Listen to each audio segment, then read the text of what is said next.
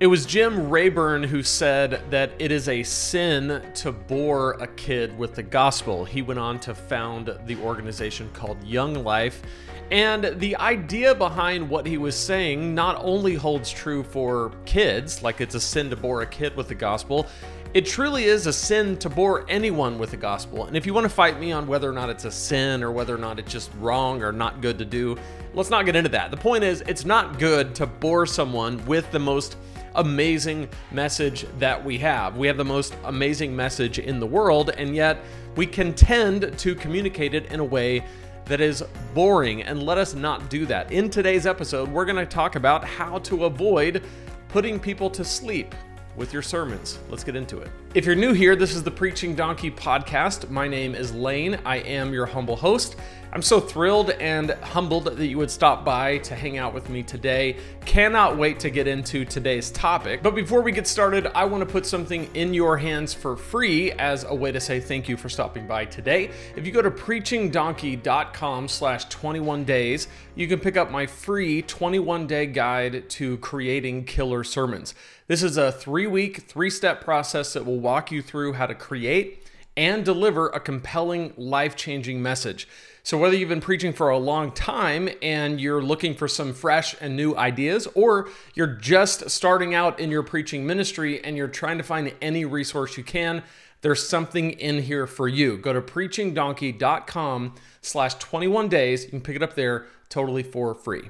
I'm reading from an article that I wrote here on Preaching Donkey called 5 Easy Steps to Put People to Sleep with Your Preaching. This is one of the first articles that I did on the site. I thought I was really clever. I did a little bit of an inverse thing here where I made the argument for how to put people to sleep. But we're going to read through it and we're going to suffer through what I thought was funny back then. But these 5 things still, to this day, still work if you want to put people to sleep. But we're also going to talk about how to keep people awake.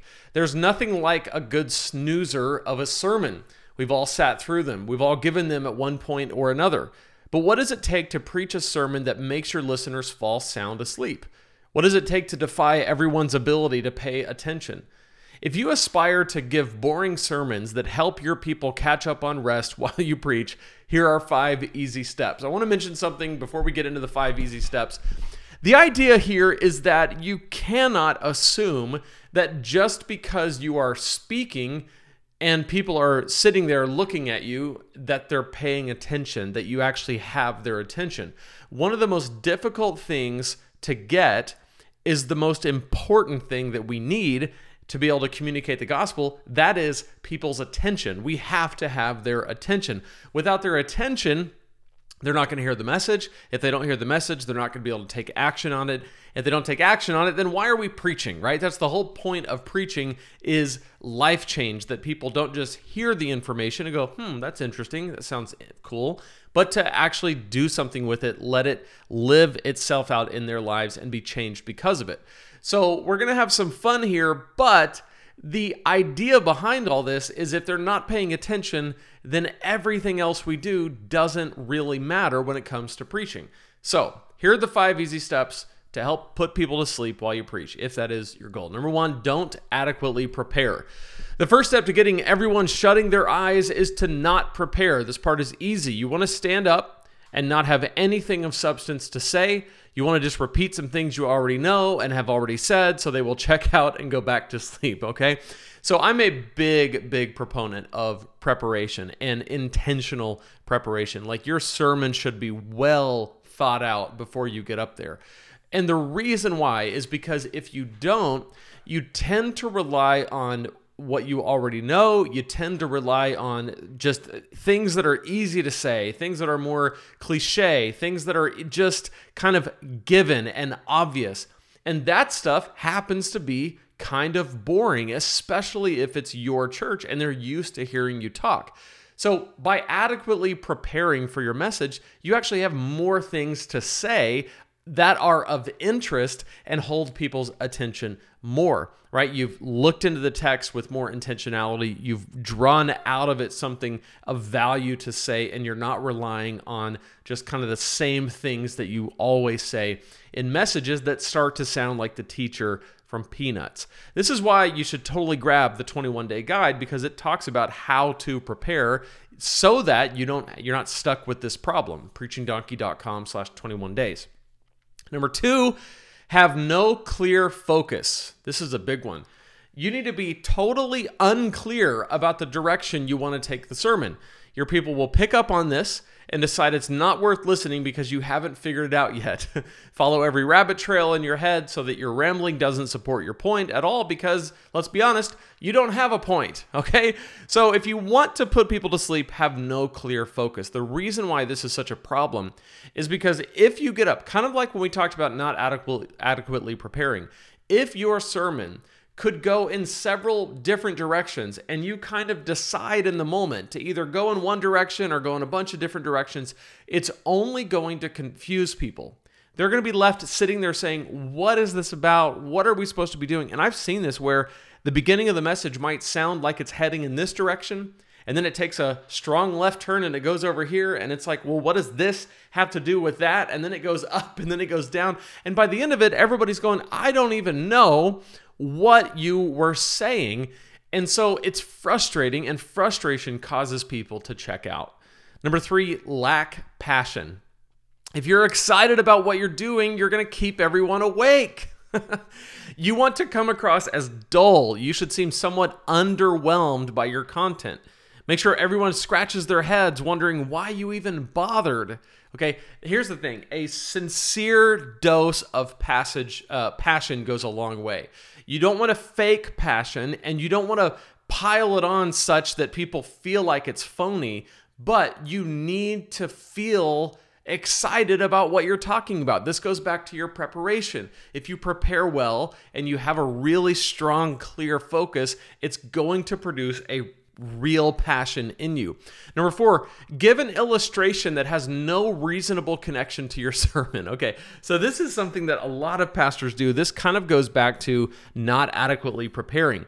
We just kind of take people, this is what I said, take people down a disappointing journey of disconnected applications, make them feel so frustrated and confused that they give up trying to connect the dots and fall back asleep. But often this goes back to not preparing, because the illustrations that we tend to use are ones that we pull out and we say in the moment, let's just make this fit, and it really doesn't. Or maybe it's a story that we just kind of want to tell, or it's an illustration that we think is going to work, but we haven't really thought it through. Again, so much of this comes back to preparation. So far we have don't adequately prepare. Number 2, we have make sure to have no clear focus. Number 3, lack passion. Number 4, give an illustration that has no reasonable connection to your sermon. And now number 5, preach too long.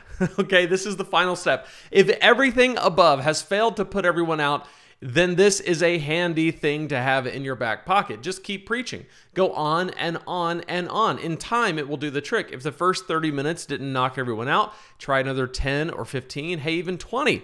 The key is persistence. Don't give up until you are certain that the only person listening is you. Okay? So here's the thing on preaching too long. We're going to talk about this in an upcoming episode. I've kind of changed a little bit of how I think about sermon length, that so much of it has a lot less to do with how long the sermon is and so much more to do with how interesting a sermon is. However, if you are uncertain about whether your sermon should continue, if you're preaching your message and you're saying, I could say more, but I don't know, it's probably best to end it, because if you're uncertain, nobody's paying attention. It's just the fact. If you're uncertain, if you're hesitant, they're all wondering, when is this going to end? Why are you still talking? You get way more mileage out of a tight punch, out of packing the best of what you have to say into a smaller package and delivering it well, than packaging a bunch of disconnected, kind of indiscriminate meanderings that don't make a whole lot of sense but take up a lot of space and time. You don't want that. You want discipline in your messages. It's far, far better. Okay, so here's number 5, this is a bonus number 6. Use big theological words and don't explain them. Use them as a way to show your people how smart you are. Make sure your language is so disconnected and confusing that your people give up trying to understand what you're saying and go back to sleep.